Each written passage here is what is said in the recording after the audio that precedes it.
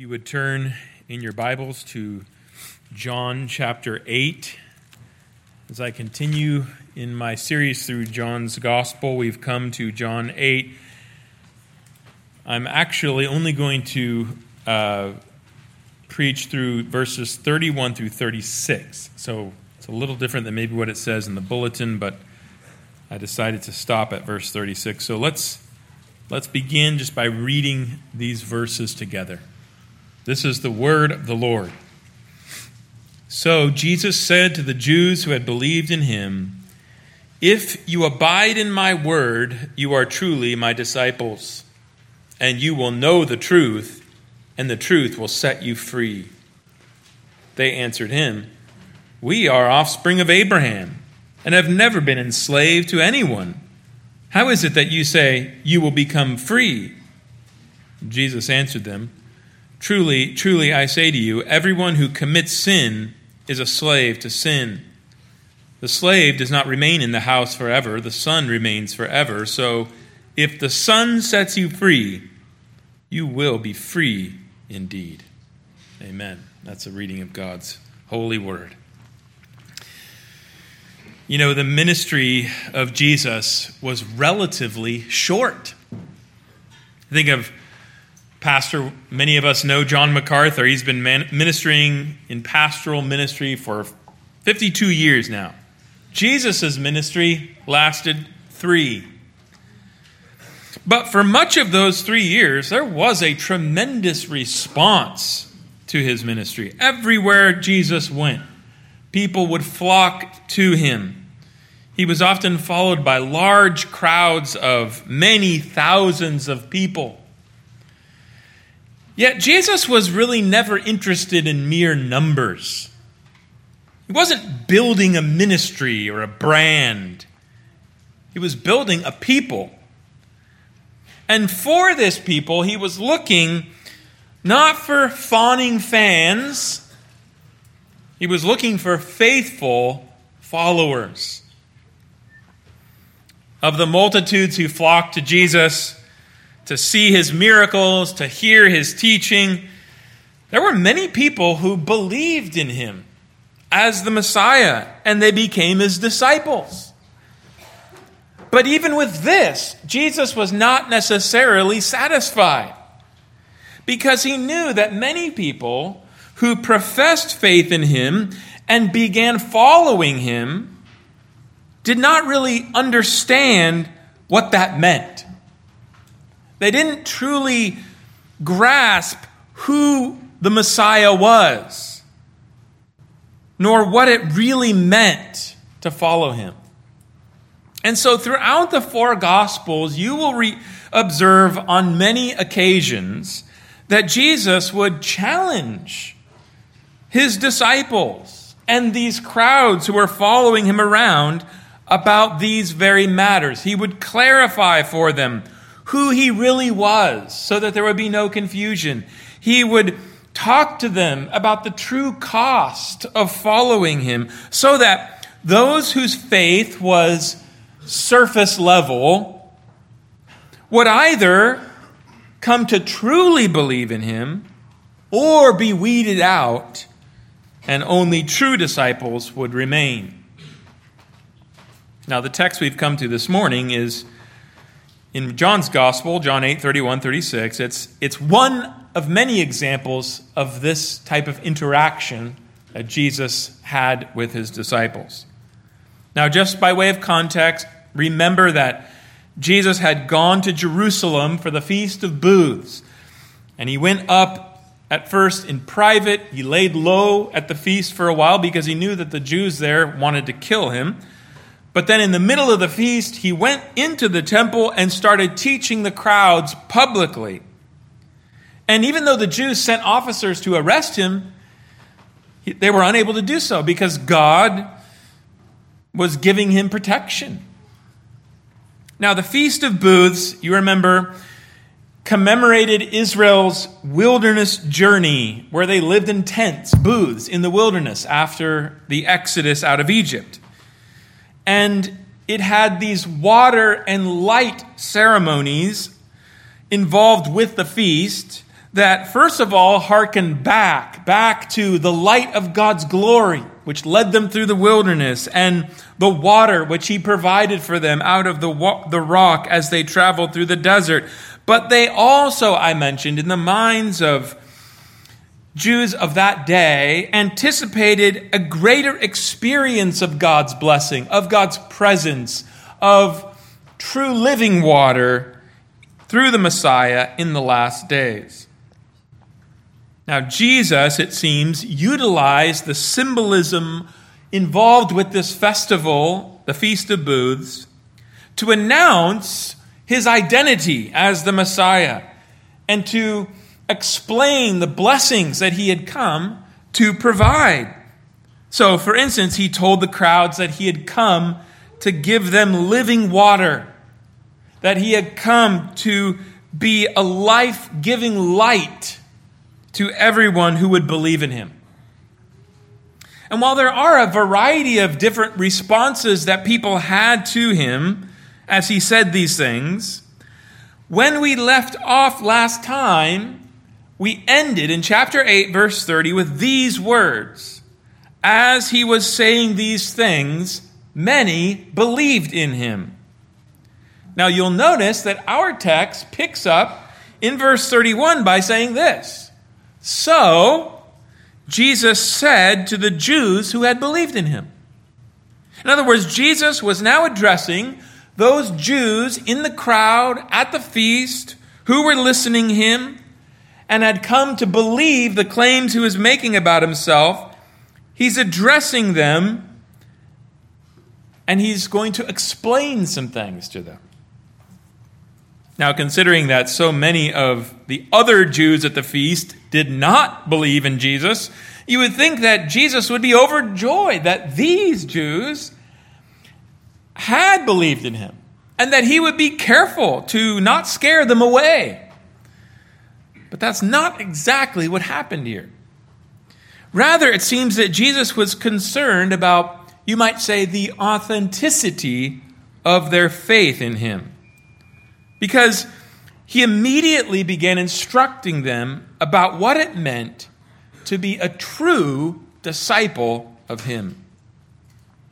So first, in verse 31, we see that he explained the mark of a true disciple.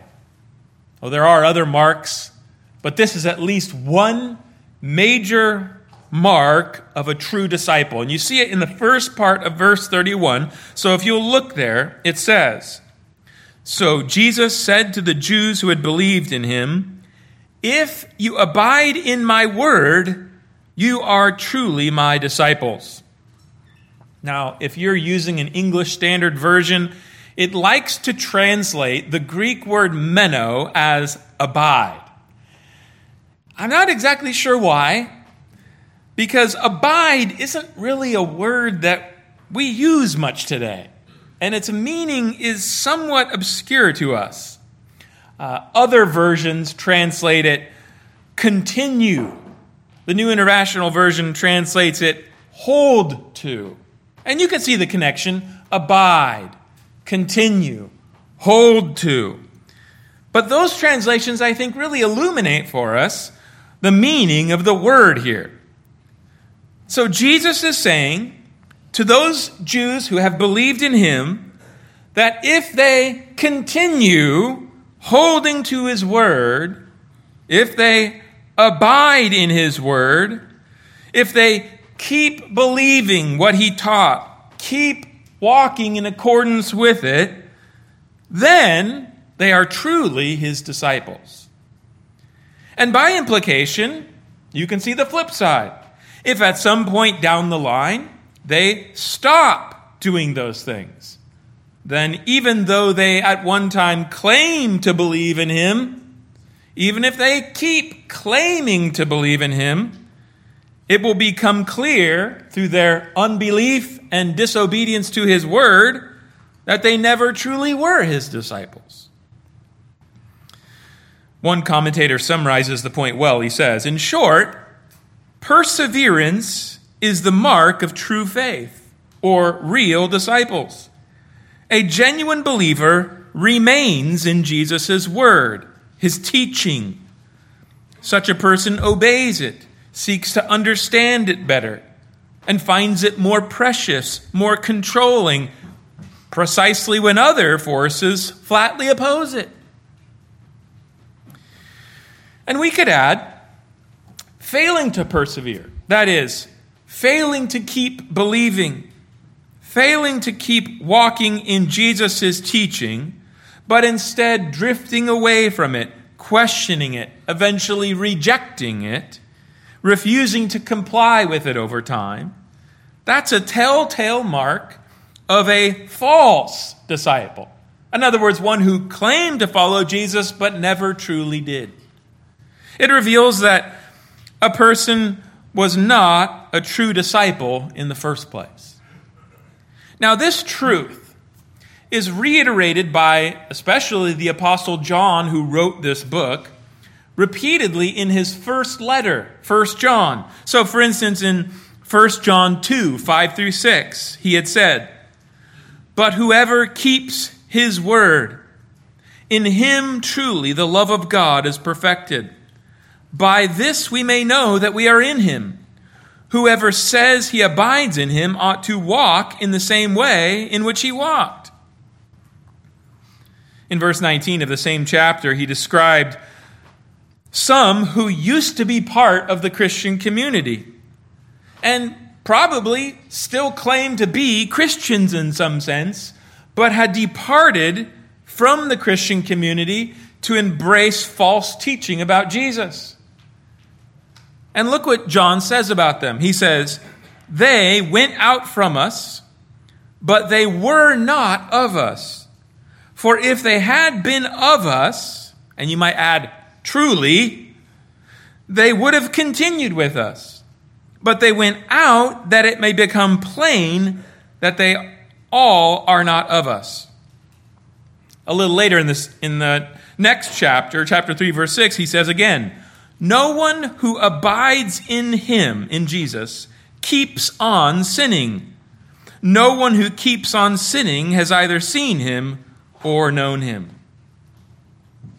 Now, this same thing is taught elsewhere in the New Testament as well. For instance, listen to the writer of Hebrews in Hebrews 3:14. He says, "For we have come to share in Christ, if indeed we hold our original confidence firm to the end." Or that classic passage in 1 Corinthians 15.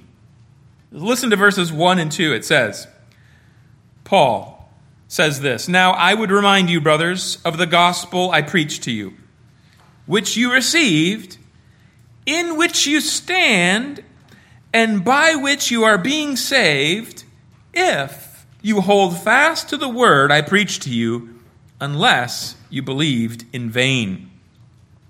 You see, the point of each of these verses, beginning with the one in our text, is that a true believer, a true Christian, or as Jesus put it in John 8, a true disciple of him, can be identified by the fact that he or she keeps believing what Jesus taught and walking in his commands.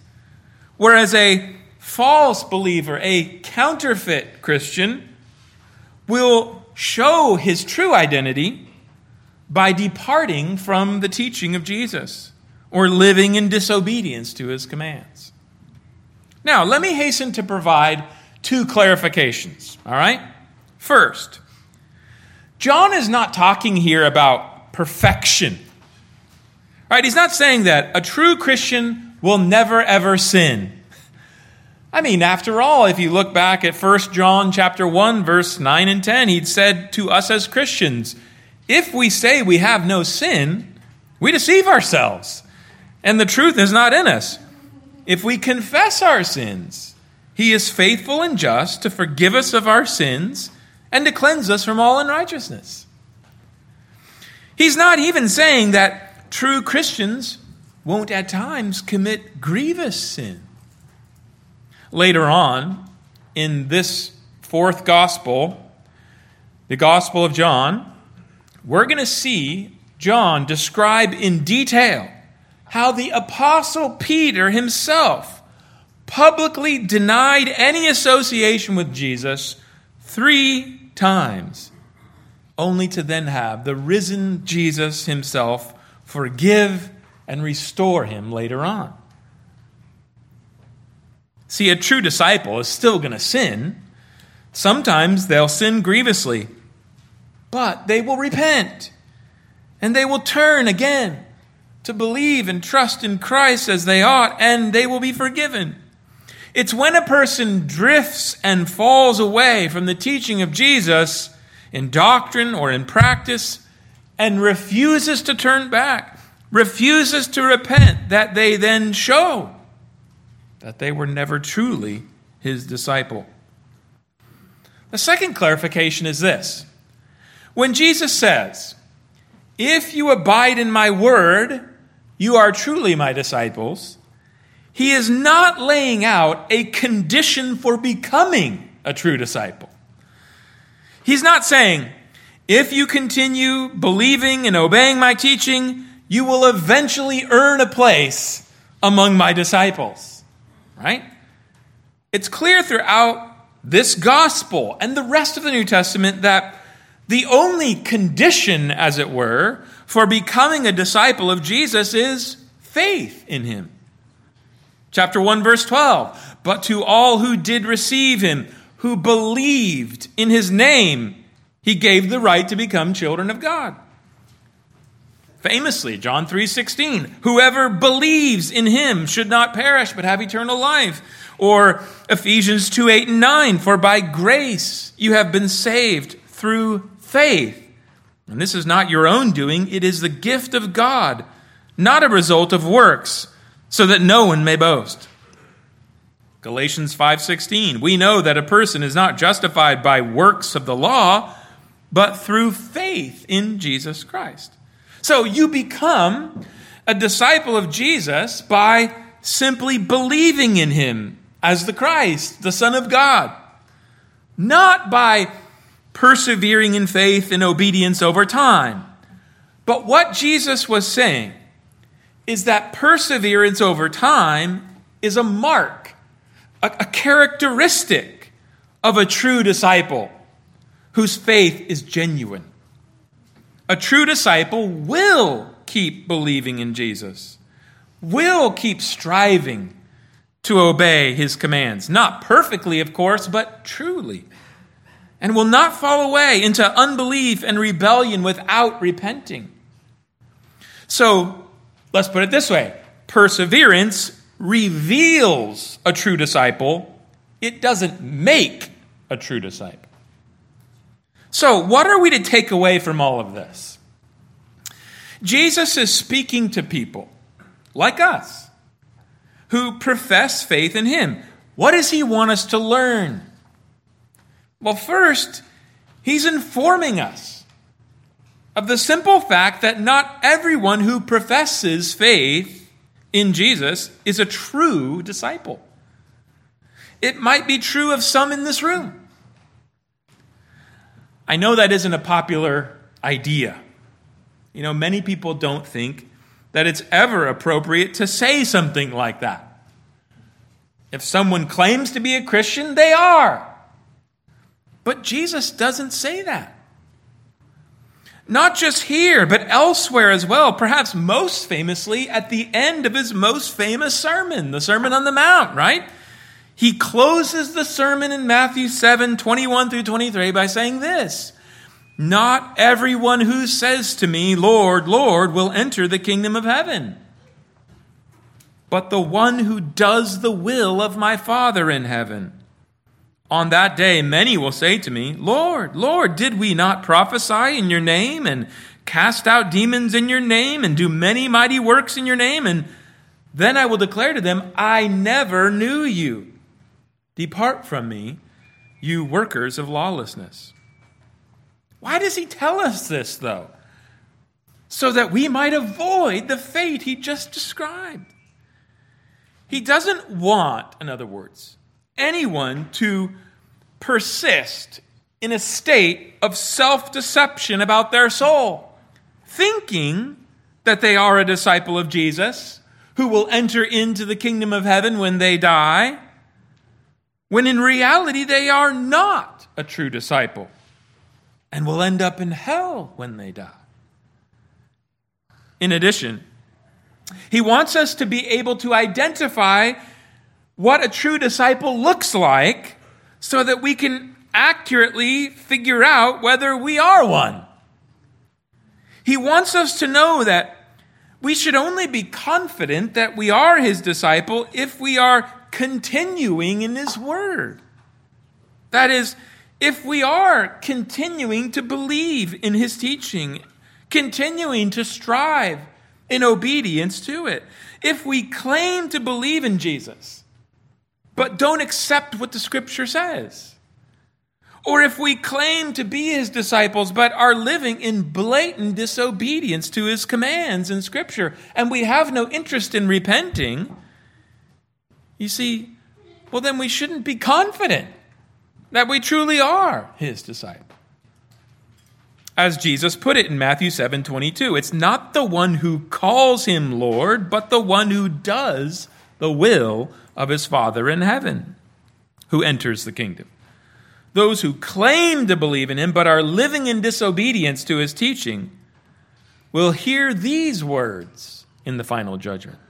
I never knew you. Depart from me, you workers of lawlessness. So if you know that Jesus is describing you here this morning, then the words of this text are meant to lead you to repentance and true faith in him. Stop living a contradiction.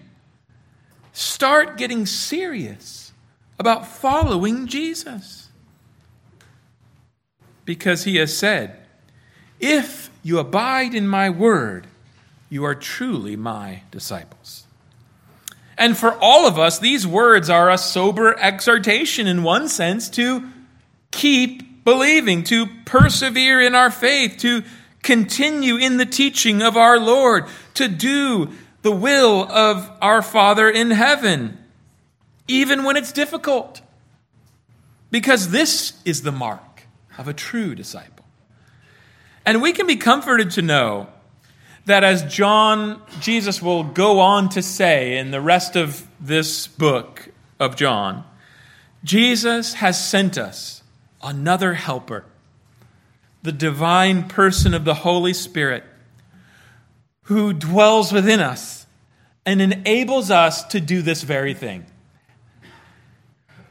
All who have been born again of the Spirit will continue in Christ's word because they, by God's power, are being guarded through faith for a salvation ready to be revealed in the last time, as Peter put it in 1 Peter 1:5. And that knowledge is not meant to say, oh, well, then I don't have to worry about it. No, it's meant to encourage you to even greater zeal and confidence as you strive to press on in following Christ. Well, after explaining the mark of true discipleship, Jesus went on to describe then the experience of a true disciple. So let's look now at the experience of a true disciple in verses 31b, that it's the rest of 31, through verse 36. So look again at verse 31. It says, Jesus said to the Jews who had believed in him, if you abide in my word, you are truly my disciples, and you will know the truth, and the truth will set you free. So Jesus establishes who are truly disciples of him in the first part of the verse, and then he describes what they will experience in the rest of the verse. So first, true disciples will know the truth. You know, John 14:6, Jesus famously said, I am the way, the truth, and the life. No one comes to the Father except through me. And back in the beginning of the book, chapter 1, verse 14, the Apostle John had famously described Jesus this way. He said, the Word became flesh and dwelt among us, and we have seen his glory.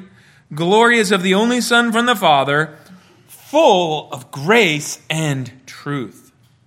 So, Jesus is the divine Son of God.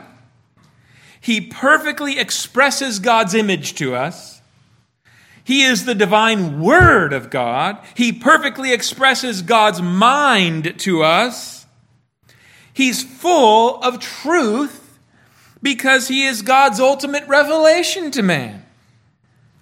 And he is the truth itself because he defines what is true for man. So, you see, when a person believes in Jesus and they truly come to know him as his disciple, they come to know the truth. Second, the truth which disciples of Jesus come to know when they believe in Jesus sets them free. That word that's translated there, will set you free. In this kind of context, it means to set free from domination or even oppression. It clearly conveyed the idea of a captive being released or a slave being set free. But Jesus didn't explain what kind of slavery he was talking about here, and the Jews that he was speaking to were clearly confused and even offended by what he said. As so often happens in John's gospel, they misunderstood him because they took him too literally. Right? So think about it. Back in chapter 3, Nicodemus misunderstood Jesus as talking about physical birth when he was talking about spiritual birth. In the next chapter, chapter 4, the Samaritan woman misunderstood Jesus as talking about physical water when he was talking about spiritual water. Well, here too, these Jews thought he was talking about physical slavery here in chapter 8, and they balked at the suggestion that they were slaves who needed to be set free.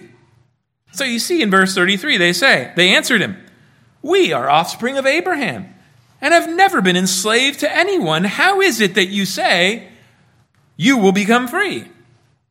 Now, it's difficult to know exactly what they mean by this. I have a hard time believing that they were saying, "We're offspring of Abraham, and offspring of Abraham have never been enslaved." Because obviously that wasn't true. I mean, all you had to do is think of the 3 centuries they spent in slavery in Egypt, leading up to the Exodus, and then how they were taken away as slaves into exile by the Babylonians. That's probably not what they meant. Perhaps what they meant is just simply that they personally had never been enslaved. And this would technically be true. I mean, they lived under the rule of the Romans, but they were not among the many millions of slaves who lived in the Roman Empire at that time. So when Jesus claimed to offer the truth that would set them free, as if they were slaves, they're offended. But of course, Jesus wasn't talking about that kind of slavery, was he? He was talking about a slavery which was much more profound and which did apply to these Jews. So he explained it in verse 34. There it says, verse 34, look again. Jesus answered them, "Truly, truly, I say to you, everyone who practices sin is a slave to sin." So here Jesus is describing the spiritual condition of people like these unbelieving Jews, or these Jews who perhaps among them were not truly disciples. And he's describing their spiritual condition. And this would be the same spiritual condition as anyone who hasn't believed in Christ apart from his grace. And he says they're slaves to sin. By the way, this is a repeated theme in the New Testament. For instance, speaking to Christians about their state before they came to faith in Christ, the Apostle Paul said in Romans 6:17, quote, "You were once slaves to sin." And again in verse 19, "You once presented your members as slaves to impurity and to lawlessness." In a different letter, his letter to Titus, Paul explained the nature of this slavery to sin that people are in apart from Christ. And he said this, For we ourselves were once foolish, disobedient, led astray, slaves to various passions and pleasures.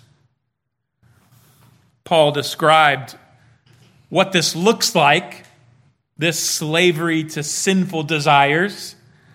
In Ephesians chapter 2, verse 3, he said, "We all once lived in the passions of our flesh, carrying out the desires of the body and the mind, and were by nature children of wrath like the rest of mankind." In other words, in our natural condition as fallen human beings, we are slaves to sin in that we are ruled by our own corrupt desires. In this sense, we're not enslaved against our will because it's our own desires, our own thoughts that rule us. And since our corrupt desires lead us to commit all manner of impurity and lawlessness, well, our slavery to sin also makes us captive to death, because the wages of sin is death. This, by the way, is why we have to be a little bit careful when we talk about free will, don't we? You know, there were three major Protestant confessions that came out of the Reformation in England. There was the Westminster Confession of Faith, the Savoy Declaration, and the London Baptist Confession of Faith. And all three of them have a section that they affirm about what the Bible teaches regarding free will. It's a section called Of Free Will. And I think it aptly summarizes the Bible's teaching on this subject. It says this: first, God has endowed human will with natural liberty and power to act on its choices, so that it is neither forced nor inherently bound by nature to do good or evil. Second, humanity in the state of innocence had freedom and power to will and do what was good and well-pleasing to God. Yet this condition was unstable, so that humanity could fall from it. And then third, they affirm, humanity, by falling into a state of sin, has completely lost all ability to choose any spiritual good that accompanies salvation. Thus, people in their natural state are absolutely opposed to spiritual good and dead in sin, so that they cannot convert themselves by their own strength or prepare themselves for conversion. You know, I think that really does capture the Bible's teaching, which in turn fits our human experience. Since the fall of Adam into sin, the will of natural man is in bondage to sin. This is what Paul described in Romans 8, 7 through 8. He said, "The sinful mind is hostile to God. It does not submit to God's law, nor can it do so. Those controlled by the sinful nature cannot please God." And this is the slavery Jesus was talking about in our passage. Those who weren't truly his disciples were in a state of spiritual bondage to sin, along with the rest of humanity. This is the natural state of mankind since the fall. But his point was that those who are truly his disciples, their experience is that they have come to know the truth through faith in him, and this truth has set them free from their slavery to sin. They are no longer slaves to sin. Jesus went on to clarify, though, that when he says the truth shall set you free, it's not exactly that the truth itself sets them free from sin's slavery, but it's the one who the truth reveals. So we read his words in verses 35 through 36. Look again what it says. "The slave does not remain in the house forever. The Son remains forever. So if the Son sets you free, you will be free indeed." Now, first of all, when Jesus says the slave does not remain in the house forever, He's just articulating a truism regarding slavery, which was widely practiced in that day. Unlike family members, slaves weren't permanent members of the household. And in citing this truism, who is Jesus thinking of? He's thinking of these Jews who he would be speaking to who weren't truly his disciples, still in a state of slavery to sin. Though they were, as they said, children of Abraham by birth, they didn't have a permanent place in the household of God because they were still slaves to sin. Indeed, when the new covenant arrived, they would be excluded from it on that basis. Whereas Jesus, as the only begotten Son of God, well, he did have a permanent place in the household of God. In fact, the writer of Hebrews says in Hebrews 3:6 that Jesus is over God's house as God's Son. And not only this, but as the Son, Jesus claims the authority, the power to set slaves free, people free from their slavery to sin and death, and to give them a place of permanence in the house of God as his children. In fact, you might remember that way back in the first chapter of John's Gospel, in chapter 1, verses 12 through 13, John had said this, "But to all who did receive him," Jesus, "who believe in his name, he gave the right to become children of God, who were born not of blood, nor of the will of the flesh, nor the will of man, but of God." Indeed, Jesus didn't, in John 8:35 and 36, he doesn't explain how he set people free from their slavery to sin and made them children of God. But the words of the apostle that I just read from chapter 1, they point us to the answer. It's the truth that Jesus has come to reveal the truth of the gospel, that he is the Messiah, that he is the Son of God, that he's come into the world to deliver fallen people who will believe in him from the power and the penalty of their sin through his own death and resurrection. So, on the cross, he offered himself up unto God as an atoning sacrifice for the sins of all who would believe in him. Their sins were laid upon him, and he suffered and died in their place. As the Apostle Paul so simply put it in 1 Corinthians 15, verse 3, Christ died for our sins, thereby delivering us who believe in him from our captivity to death. And then he rose from the dead, having conquered death on our behalf, and he secured for us the promised Holy Spirit, because he has made atonement for our sins and brought us into the new covenant to receive its blessings. And so, having believed in him as true disciples, he has sent the Holy Spirit into our hearts to bring us from death to life, to cause us to be born again of the Spirit. And that involved being freed from our slavery to sin, freed from slavery to the lusts of the flesh, freed from the penalty our sins deserve, our captivity to death, and to become children of God, heirs of life. I think of how, if we go back to that verse in Titus chapter 3, verse 3, which I mentioned earlier, it said this, "For we ourselves were once foolish, disobedient, led astray, slaves to various passions and pleasures, passing our days in malice and envy, hated by others and hating one another." But then he goes on to say, in verses 4 through 7, "But when the goodness and loving kindness of God our Savior appeared, he saved us, not because of works done by us in righteousness, but according to his own mercy, by the washing of regeneration and renewal of the Holy Spirit, whom he poured out on us richly through Jesus Christ our Savior, so that being justified by his grace, we might become heirs, sons and daughters, heirs according to the hope of eternal life. This is the experience of true disciples.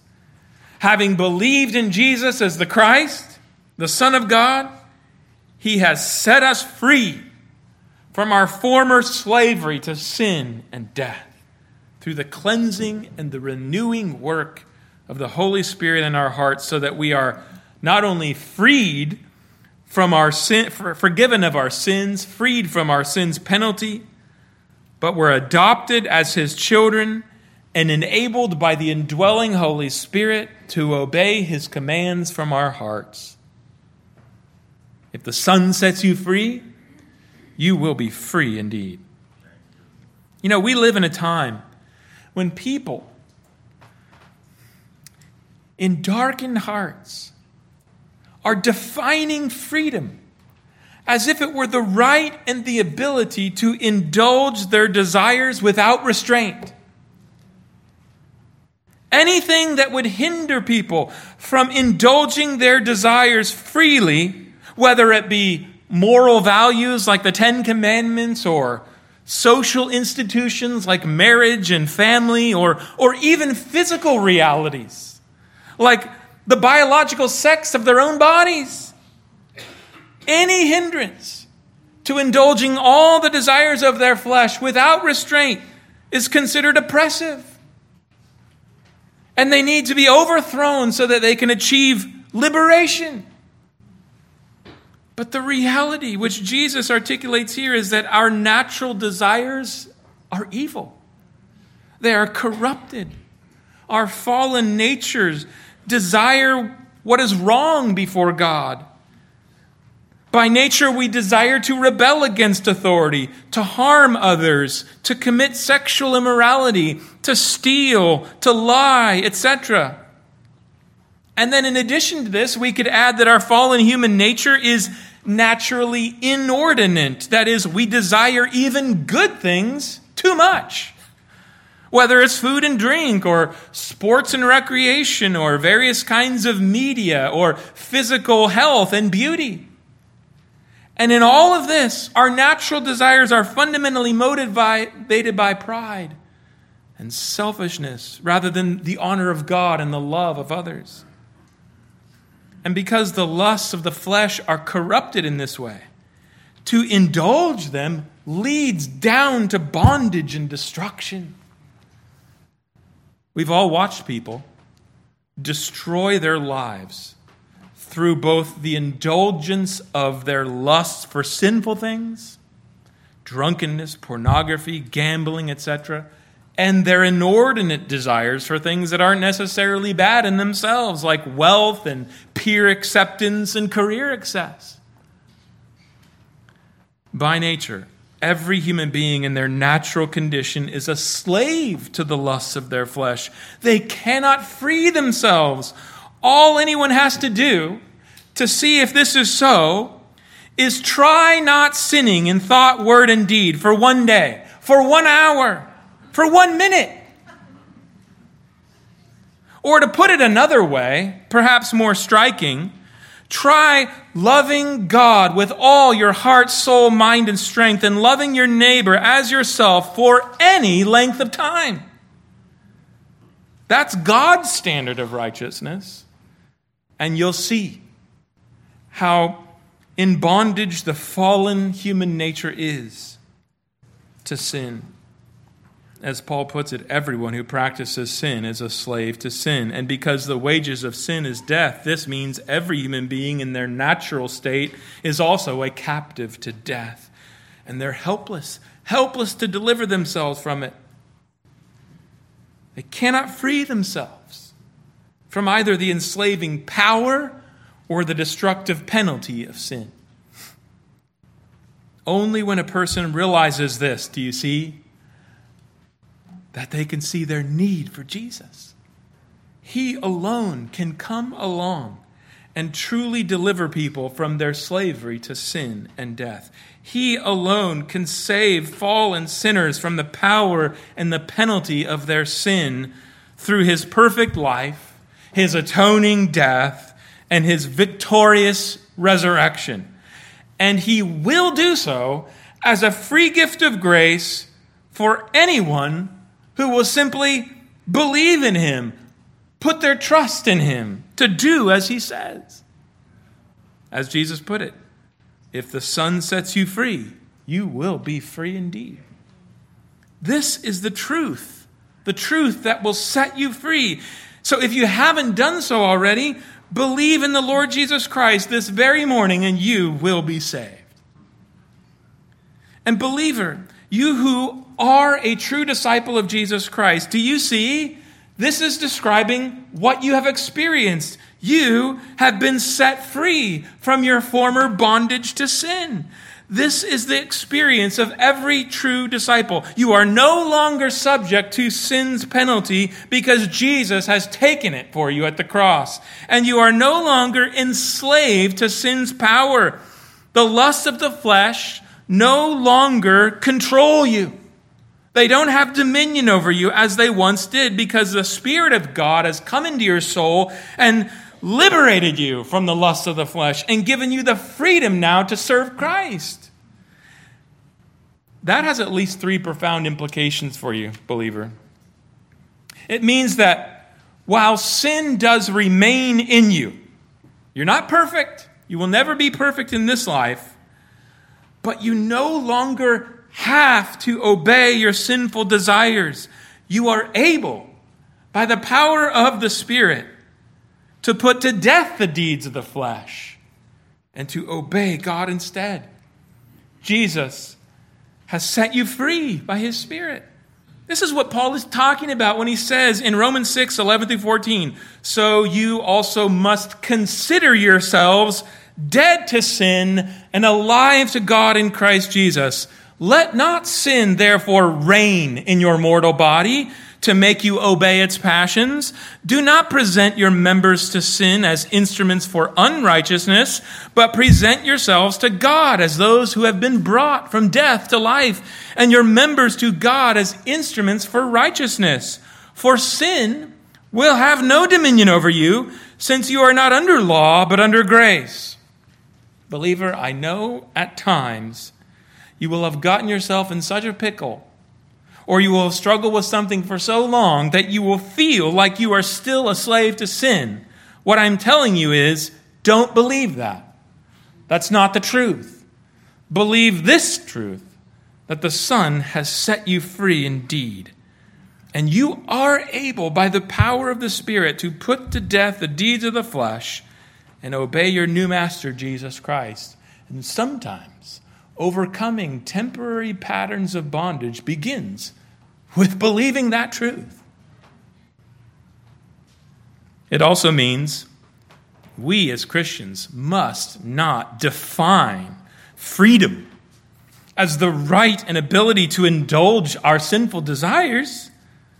That's slavery. That leads to death. Rather, you must define freedom as the ability now to serve Christ instead of the flesh. Christ, whose commandments are not burdensome. They're life-giving. They're wholesome.